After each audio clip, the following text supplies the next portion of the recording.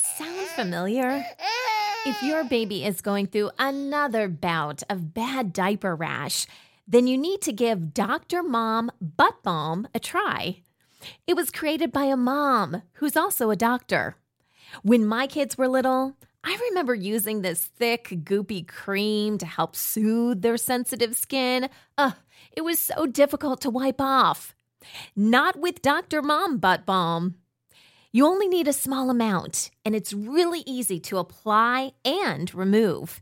It's also free of dyes, preservatives, and zinc oxide, so it's gentle on your baby's delicate skin. Help your baby feel better and get relief from irritating diaper rash with Dr. Mom Butt Balm.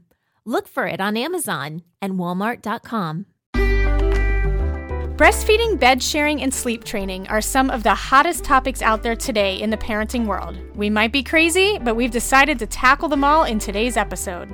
I'm thrilled to welcome a new expert to the show, Dr. Wendy Middlemiss, an associate professor in the Department of Educational Psychology at the University of North Texas. Today we are discussing the science of mother-infant sleep, breastfeeding, bed sharing, and sleep training. This is the Boob Group, episode 78. Breast milk, it does a baby good. Silly daddy, boobs are for babies. I make milk. What's your superpower? If my breastfeeding offends you, put a blanket over your head. Dairy diva. Don't be lactose intolerant. Nursing nature's own breast enhancement. Meals on heels. Whoever said there's no use crying over spilled milk never had to pump. Breast milk. All udders are inferior. Whatever your point of view, we're here to support your breastfeeding goals. We're the Boob Group, because mothers know breast. Welcome to the Boob Group, broadcasting from the Birth Education Center of San Diego. The Boob Group is your weekly online on-the-go support group for all things related to breastfeeding. I'm your host, Robin Kaplan. I'm also an international board-certified lactation consultant and owner of the San Diego Breastfeeding Center. Did you know that all of our episodes are now free? Yes, we opened up our archives just for you so that our listeners have access to all of our episodes anytime, anywhere. Just download them from our website, theboobgroup.com. Our apps, which are available on iTunes and Amazon Marketplace, or subscribe to our podcast through iTunes and have our episodes automatically added to your account each week. Today, I am joined by three lovely panelists in the studio. Ladies, will you please introduce yourselves? My name's Christina. I'm 28 years old. I'm a stay-at-home mom, and I have a son, Gregory, that's 9 months. I'm Stacy Spenceley. I'm 31 years old. I'm a health coach, and I have one son who is 8 months old named Ivor. I am also Christina Williams. I'm 34. I'm in medical education. I have one daughter. She's 21 months. And I'd also like to introduce MJ, our producer. MJ, will you introduce yourself and tell everyone about our virtual panelists? Yes. Well, I'm MJ. I'm stay-at-home mom to Jason, who's 27 months old. And thanks to Robin, I have this amazing opportunity to help and support other mamas through their breastfeeding journey. I'm super passionate about breastfeeding and helping others, so I'm really thankful to be here with you all. One of my duties as the producer is to bring you mamas into the studio, as well as over the internet. Our virtual panelist program is a way for anyone to give their opinions and share experiences, even if they can't be in the studio. So make sure you like our Facebook page and or follow us on Twitter using the hashtag BoobGroupVP, because on recording day we post the same questions we ask our in-studio panelists, so you can join the conversation, and we can may even read your comment in the episode, or when you join the conversation, you may win a 1-month subscription to the Boob Group Club.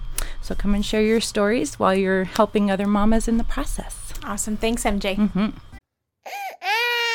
Sound familiar?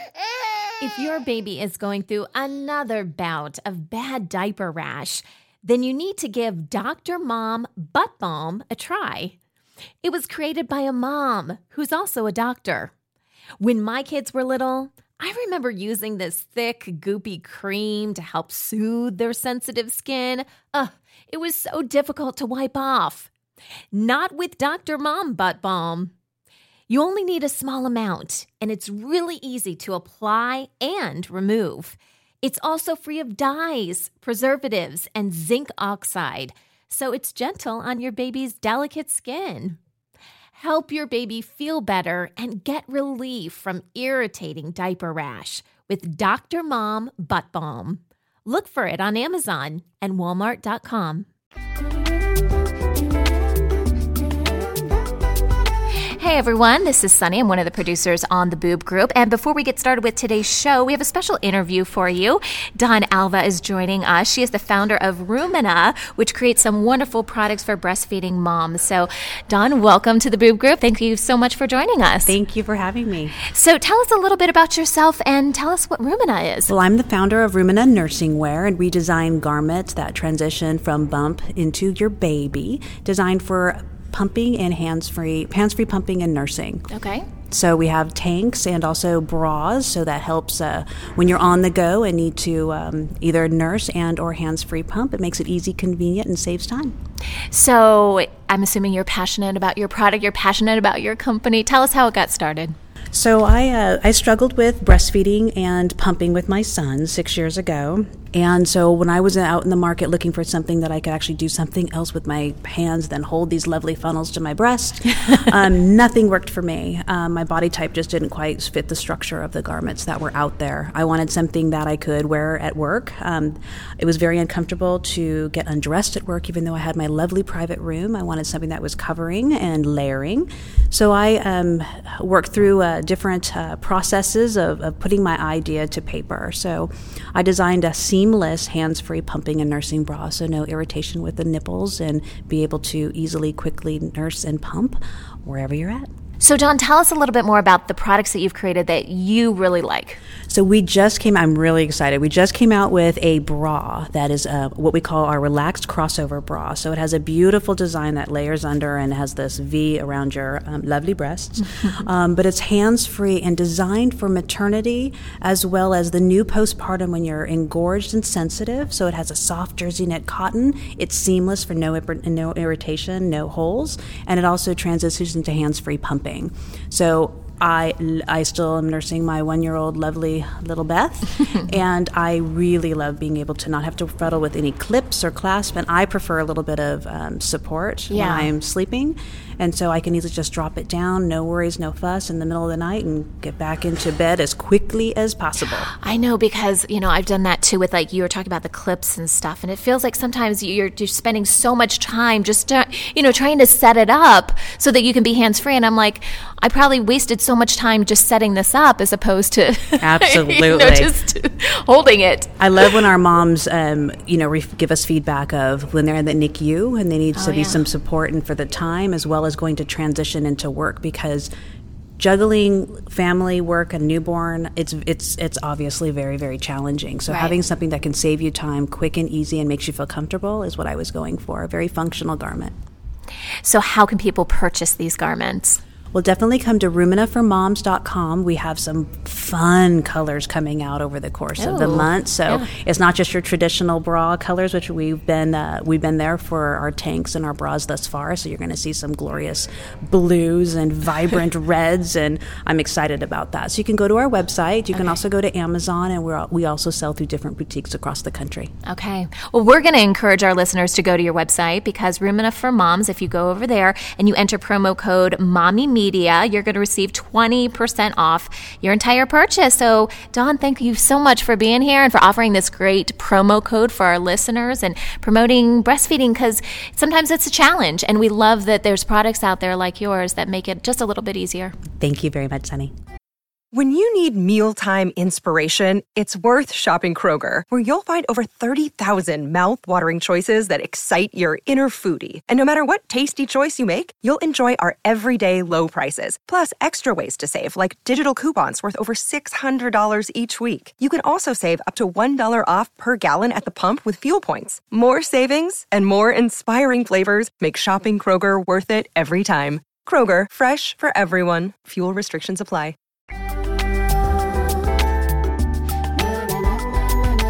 Today's topic on the Boob Group is the science of mother-infant sleep, bed sharing, breastfeeding, and sleep training. Our expert, Dr. Wendy Middlemiss, is an associate professor in the Department of Educational Psychology at the University of North Texas. She is also the co-editor of a brand new book called The Science of Mother-Infant Sleep, Current Findings on Bed Sharing, Breastfeeding, Sleep Training, and Normal Infant Sleep. Hi, Wendy, and welcome to our show. Hi, thank you. So, Wendy, what is the most is current research saying about the safety of bed sharing, and how does this affect SIDS risks? Well, the safety of bed sharing is a topic that gains a lot of research and a lot of attention. And one of the most salient things to take out of all of the research as a whole is that there are specific things that create risks for babies in any sleep setting. And so for safe sleep, really what you need to do is to protect an infant's capacity to breathe, which means you have to keep their airway open, which means you have to protect their mouth and their nose and make sure that their neck isn't bent. And the other is that you need to protect their arousal response. When we sleep, we have an arousal response that wakes us if anything goes wrong. And in babies, that can be compromised if they are preterm babies, if they aren't feeling well, if their mother smokes cigarettes during pregnancy or after. And so really the research as a whole, when you tease apart all the pieces, points to some very constant and salient risks for infants. They aren't necessarily tied to location. They are tied to what the infant needs to do to be healthy and while sleeping. And what criteria should a parent follow if they want to make bed sharing safe? Well, if they want to make bed sharing safe, then they have to make sure that they are doing everything that is going to lead to those two, protect those two elements of the infant sleep. So to protect the airway, they need to make sure that the baby isn't sleeping anywhere where there's going to be something that will fall on the baby's face, whether it's bedding, whether it's a pillow, whether they're rolling onto a pillow, whether they're rolling up next to something that will impinge their breathing. That's very important. They should make sure that when the baby is sleeping that they aren't sleeping on a pillow. Babies come with their brain is such that it creates its own pillow. And if you put a pillow under a baby's head, it's like an adult trying to sleep on two pillows with our chin going down. So that's a problem. If moms are smoking, bed sharing really isn't a safe alternative. Babies' arousal response is is physiologically not as strong as when babies are not exposed to sleep. So if they want to share sleep spaces, they should make sure to protect that space for the infant. It's the same type of recommendations that you would have if you were placing a baby in a crib. The baby needs to be in a position where they're not going to, where there isn't soft things that are going to keep them from breathing well, and that they're going to arouse. So one of the things, you don't want them to be overly hot. So blankets and covers are always a problem as well. In a bed with an adult, there are sheets and such. You need to make sure that they aren't going to be tangled. But those are the same types of concerns and steps you would take for a baby sleeping in a crib. Okay, and how does bed sharing facilitate longer breastfeeding duration? Well, it facilitates breastfeeding duration because it makes it very simple to breastfeed. The baby, a baby who's breastfeeding is likely to feed more often with the mom there and the baby there together. That breastfeeding is just very simple. Putting the baby to bed very often. When you're breastfeeding, putting the baby to bed, you breastfeed, and the baby falls asleep. And so there isn't very often the recommendations that come with separate sleep create a necessary space between feeding and the infant sleeping, and that can be a problem as well in regard to that long-term breastfeeding. Okay, and so I'd love to open this up to our panelists now.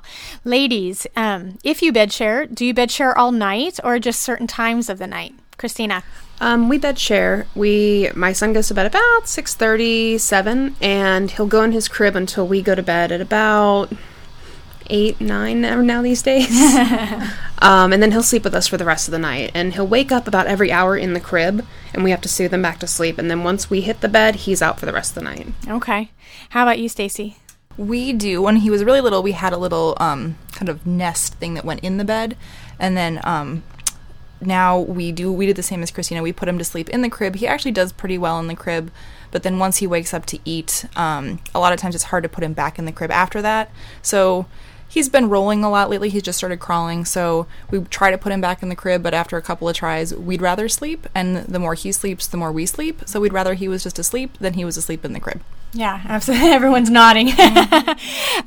Christina, how about you?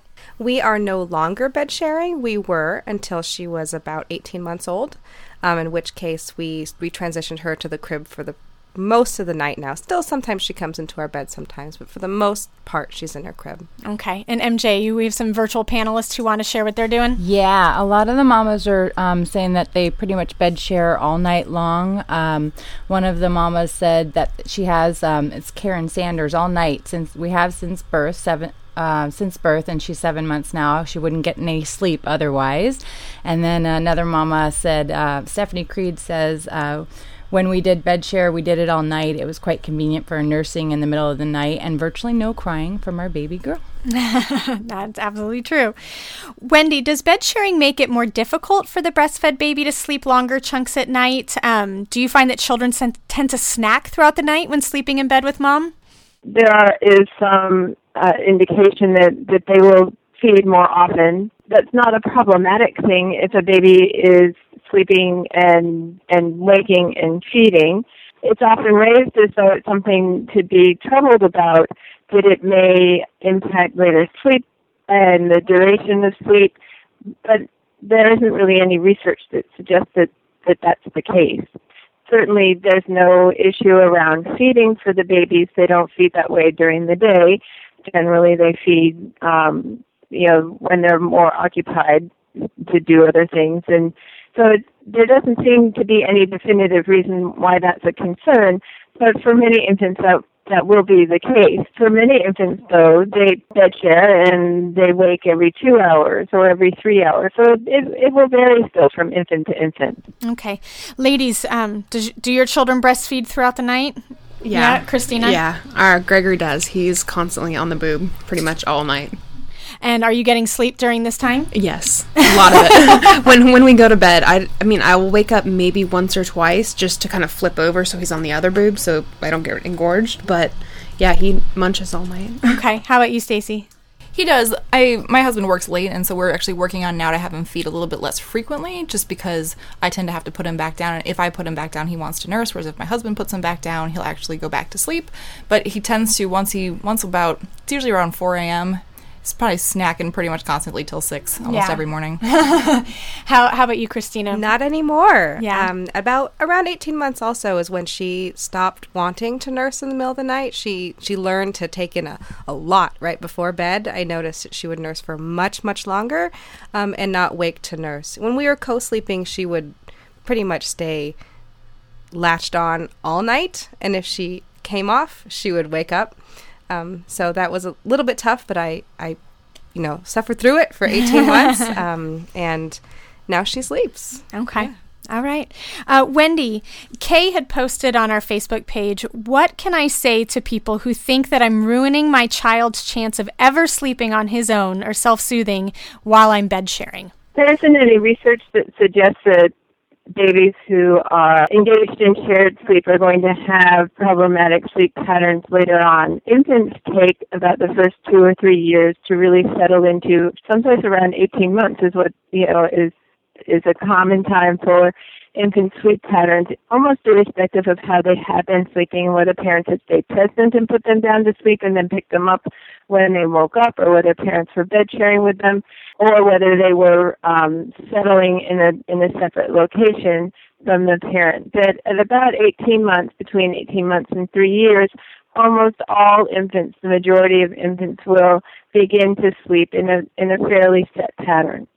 So really, in terms of ruining your infant's sleep, I don't think that there's any research that clearly supports that to be an issue. And when you kind of tease out some of the other elements, the more comfort a child has, the more independent they become later.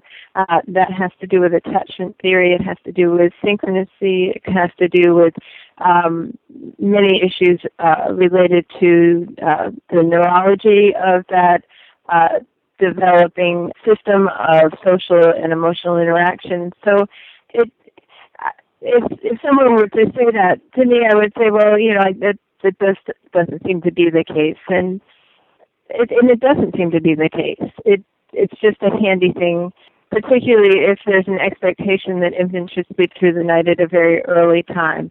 Then it's very easy to say that infants aren't sleeping well by 1 year or 1.5 years if they're in a shared sleep situation and they're waking more frequently. That may well be, and it probably is, how they will sleep at that time, but will they sleep that way later? That's not at all documented. Okay, well, wonderful. Well, when we come back, we will discuss with Wendy what current research is saying about sleep training and how that may impact breastfeeding rates. We'll be right back.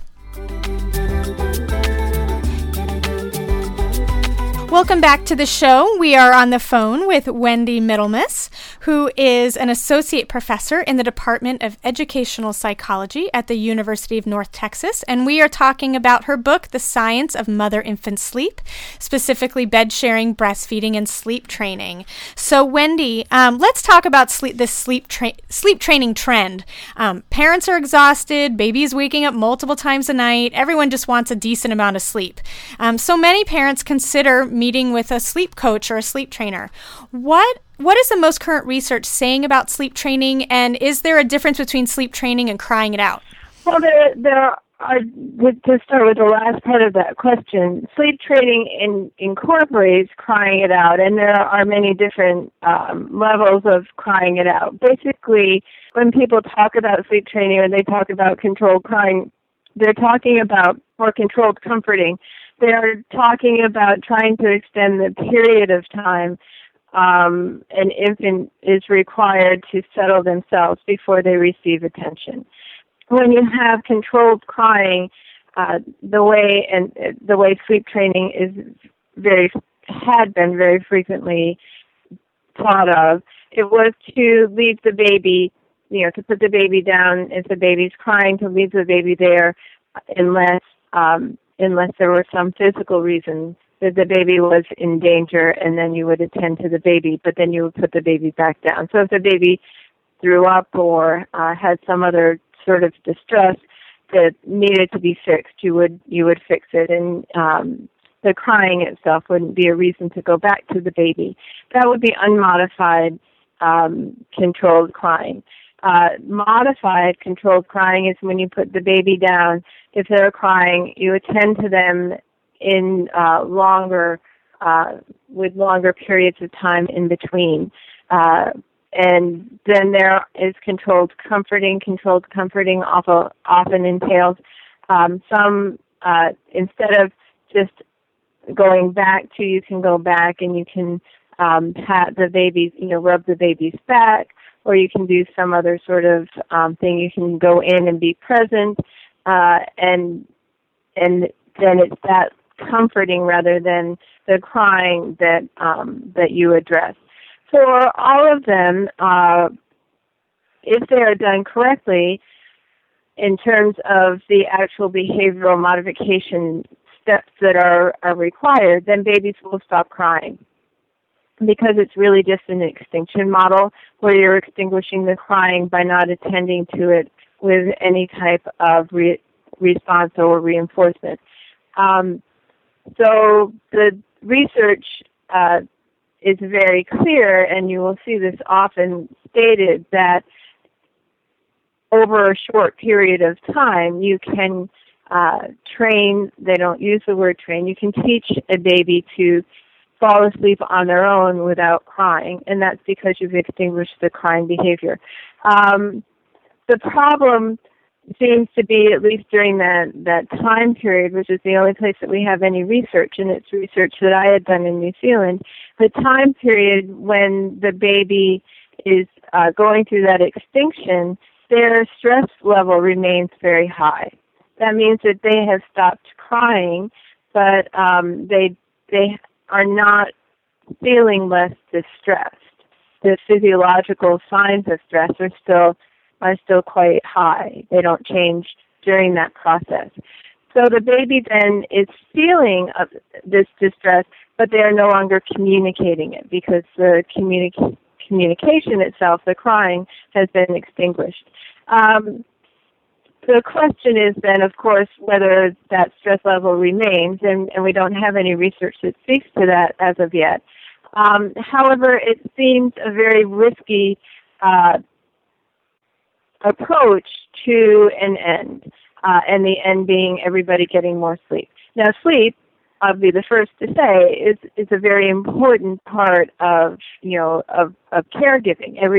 Having a baby that's rested, having parents that are rested, is always very beneficial.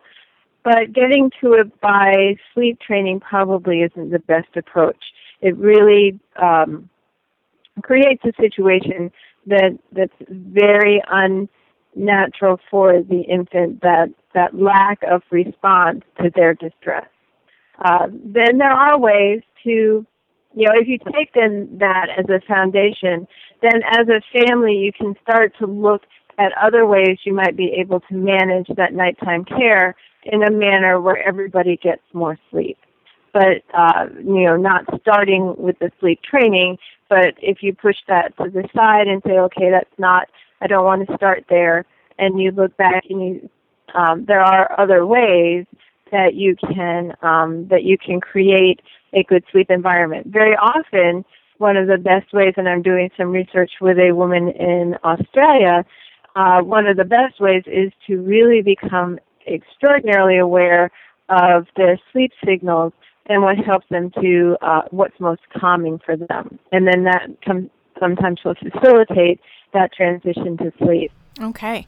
And I do want to mention, too, because we only have 30 minutes, we will be doing a whole nother episode on just all of these tips and tricks that Wendy has kind of outlined in her book as well. Ladies, have you ever tried sleep training? If you did, what happened? Stacy? We haven't really tried it. We've kind of read a couple of the different techniques, and we're like, okay, is there any way we can get this kid to sleep a little bit longer? Again, my husband works late, so when he pops up, he goes to bed about 7:30, somewhere in there. And if he pops up at 8:30, 9:30, 10:30, I'm the only one who's there, and I have to pump again at night. So it's a little tough when, he's crying and I'm hooked up to my pump and in the other room and all that stuff. But everything, like, we've tried, sneaking in and kind of just patting, and he's not interested. So if I pick him up, I usually end up nursing him back down, which is fine. And like I mentioned earlier, is now that when my husband is home on his nights off, then we'll have him try to go in and soothe him, and then I'm the last resort. And it's I don't know if it's helping him sleep longer, but it's helping me not have to go in every hour at least. How about you, Christina? It seems like Stacey and I are kind of on the same page. We did try crying it out, and I think I lasted 4 minutes and like 50 seconds. And I was in tears after about 30, 45 seconds, just knowing that I couldn't go and, help him. And after that, I swore it off and would never do it again. I mean, now I'm just like, he's eventually going to sleep through the night, and I'm not going to rush it. Yeah. How about you, other Christina? Sort of. So the situation we were in is that I had to go into surgery. And I knew I was going to be on some pretty heavy-duty pain medication for a few weeks and wouldn't feel comfortable bed sharing with her. And so we went through a period where I stayed with her, but gradually, very ever so slightly, over a period of about 6 weeks, just moved slightly away from her. There was no tears.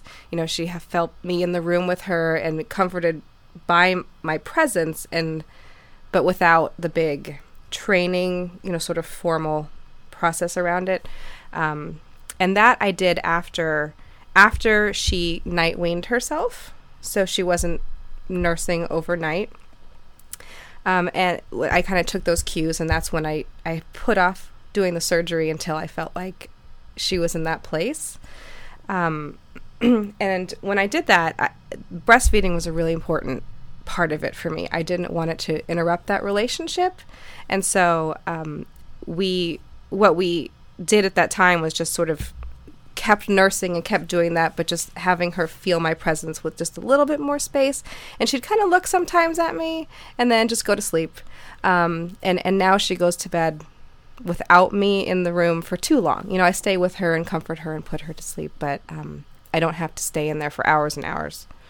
like you see in sleep training situations. Yeah. Okay.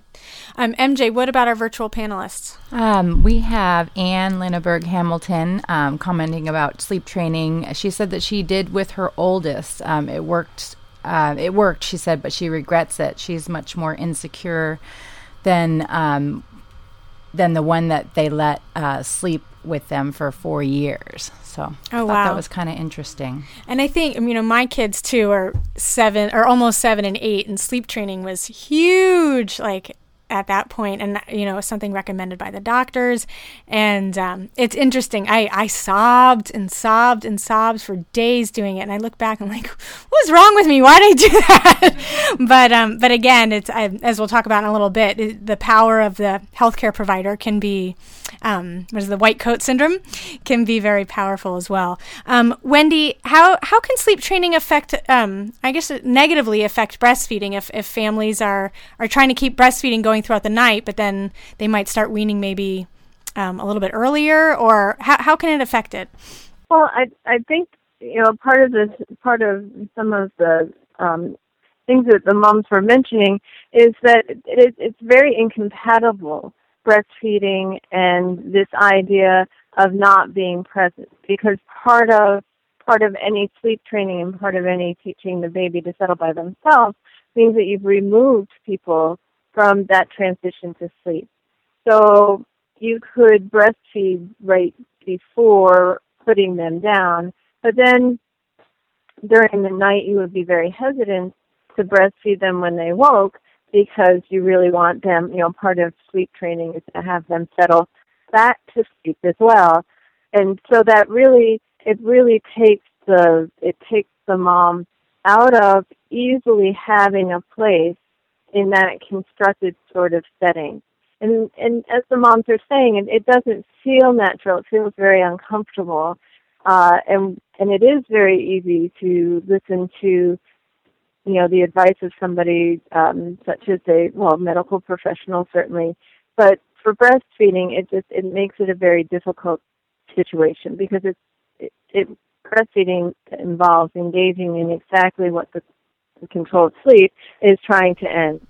And Wendy, you mentioned in your book that parents often hear recommendations from healthcare providers regarding when a baby should be sleeping through the night or doesn't necessarily need to feed during the night anymore. So I would love to bust some of those myths by what are normal sleep patterns for children throughout the first 2 years, and when is it quote unquote normal for a child to stop feeding during the night? Well, someplace in between, maybe around 2 years to stop feeding in the night. It depends upon whether they're still breastfeeding. It will decrease the breastfeeding and breastfeeding during the night to some extent when they begin to engage in eating solid food, because they will get more different sorts of nutrients from the solid food. For sleeping through the night, babies are going to be very fluctuating in their sleep patterns for the first 4 months. They will change fairly frequently for the next, until they're a year to 18 months of age. But babies before 4 months of age are very likely to wake during the night, and they are as well from 6 to 8 months of age and to 12 months of age. And there are times where they will start to sleep, and then because of developmental issues, or whether those are cognitive or physically driven or socio-emotionally driven, there will be reasons that they will wake more often again. So it's very flexible. You can almost count on that until 18 months of age. And by 3, most babies will be settling through and sleeping through the night, not eating through the night. That sort of thing, and not eating through the night earlier than that. But these babies who are still waking at 18 months of age are still feeding during the night at 18 months of age. By the age of, slightly older than that, will not differ in how they sleep or eat in comparison to other babies. Okay, so you're saying in the future, it's not like they're setting up bad patterns? No, it really doesn't seem to be. Some of the most recent research, and I think we outline it in one of the chapters in the book, but there's a longitudinal study that's been done. It's beautiful in terms of the information that it provides. And when you look at that information, it shows that by 18 months of age, most babies are sleeping pretty much the same. By 3 years of age, significant majority of them are sleeping through the night, irrespective of how they began. The mom who said, we just kind of, figured they'd start sleeping soon, that really probably is the case for most infants. Okay. And how do these recommendations from healthcare providers affect a parent's decision-making about sleep training and night weaning? Well, the healthcare providers are most likely to follow AAP recommendations, and most of those recommendations are going to look toward definitions of sleep latency and number of times babies sleep at night to define healthy sleep. As well, you will have recommendations for solitary sleep. When you put all of that together, the messages that you get will be focused on the idea of having the infant sleep for long periods of time as early as you can. And developmentally, that's not the most crucial issue in these very early months. What's most crucial in these very early months is the responsiveness and the synchrony between the baby and the care providers. And that actually provides a firmer foundation for later, healthy development than will otherwise. But, our medical community doesn't spend a lot of time teaching pediatricians about socio-emotional development, so it isn't really a place that they're going to start for an answer or a discussion. Okay. Ladies, what did your pediatrician say about night waking and night feeding, and did this affect your decision with nighttime parenting? Christina? Well, we have a doctor's appointment on Monday, so we'll see how that goes. But at 6 months, she, asked is he sleeping through the night, and at this point, we were bed sharing, and didn't mention that. But she was like, oh, he's old enough now where you can start thinking about sleep training if that's what you decide. And I just, okay, that's good. Glad that you said that, but we're just going to continue doing what we're doing. So we'll see how Monday goes, though. Okay. How about you, Stacy? So our pediatrician's office has a little checklist that you fill out before you go in and see the doctor, and they kind of lead you to give the right answers. They're kind of red flags, but one of them is your baby sleeping through the night? And you're supposed to check yes. And he had previously, it's 5 to 6 hours or whatever. It's just at a 6-month appointment, he had a really bad 4-month sleep regression, and he hadn't been. But I checked no, but they didn't really say anything. So, it's like he gets as much sleep as he seems to need, and clearly I have a 22-pound 8-month-old. He's not starving. He's doing fine. He's very happy. So, I'm more worried about how he is than what the doctor says he should be. Okay. How about you, Christina? My doctor was always really supportive of, nursing through the night, and was never concerned with her night wakings. She wasn't keen on bed sharing. I told her that's what we're going to do anyway, and end of discussion. But she was always very supportive of breastfeeding as often as possible. Cool. MJ, any virtual panelists sharing any information? Yeah. Priscilla Amy, I love her comment. Why would I ask my pediatrician permission to feed my baby? She says, that's nuts. I fed her when she was hungry. Duh. And then Amy Mowers, she says, she suggested we try and cut down on nighttime feedings so that we wouldn't create habits. I smiled and kept doing what worked for us, and that is listening to our babies and giving them what they need. Sounds like we have a lot of intuitive parents in the studio as well as online. Well, thank you so much, Wendy, and to our incredible panelists for discussing this very important topic that is pretty much on the minds of all parents of small children. And clearly this is such an involved topic, so we plan on having Wendy back on the show to discuss ways to calm a crying baby and have a more peaceful night's sleep based on the research discussed in her book. So thank you so much, Wendy. We so appreciate your time. Oh, it's been a pleasure. There were a lot of wonderful moms that have participated. I know, aren't they great? Yes, they are. And for our Boob Group Club members, our conversation will continue after the end of the show as Wendy will discuss her top 5 tips for making decisions about nighttime care. For more information about our Boob Group Club, please visit our website at theboobgroup.com.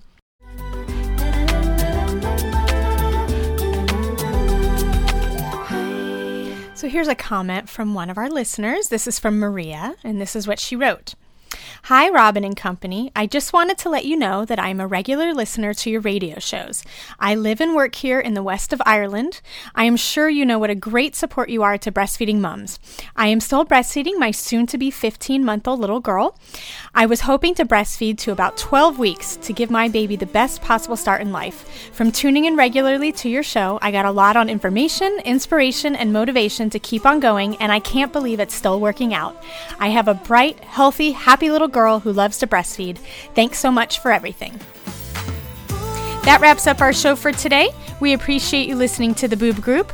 Don't forget to check out our sister show Preggy Pals for expecting parents and our show Parent Savers for moms and dads with newborns, infants, and toddlers. Thanks for listening to the Boob Group, your judgment-free breastfeeding resource. This has been a New Mommy Media production.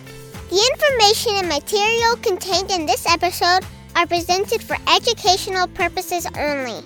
Statements and opinions expressed in this episode are not necessarily those of New Mommy Media and should not be considered facts.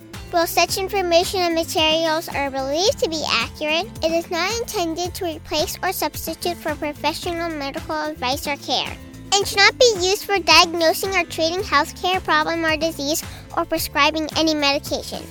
If you have questions or concerns regarding your physical or mental health or the health of your baby, please seek assistance from a qualified healthcare provider. Hey mamas, don't forget to check out Mighty Moms. It's our online community built for new moms just like you. Not only can you connect with other moms, but you can also join us backstage for special mom-only online events. And you'll also be notified when we're recording so you can join us as a special guest. Visit our website, newmommymedia.com, and click on the Mighty Moms banner. It's free. That's newmommymedia.com. See you there.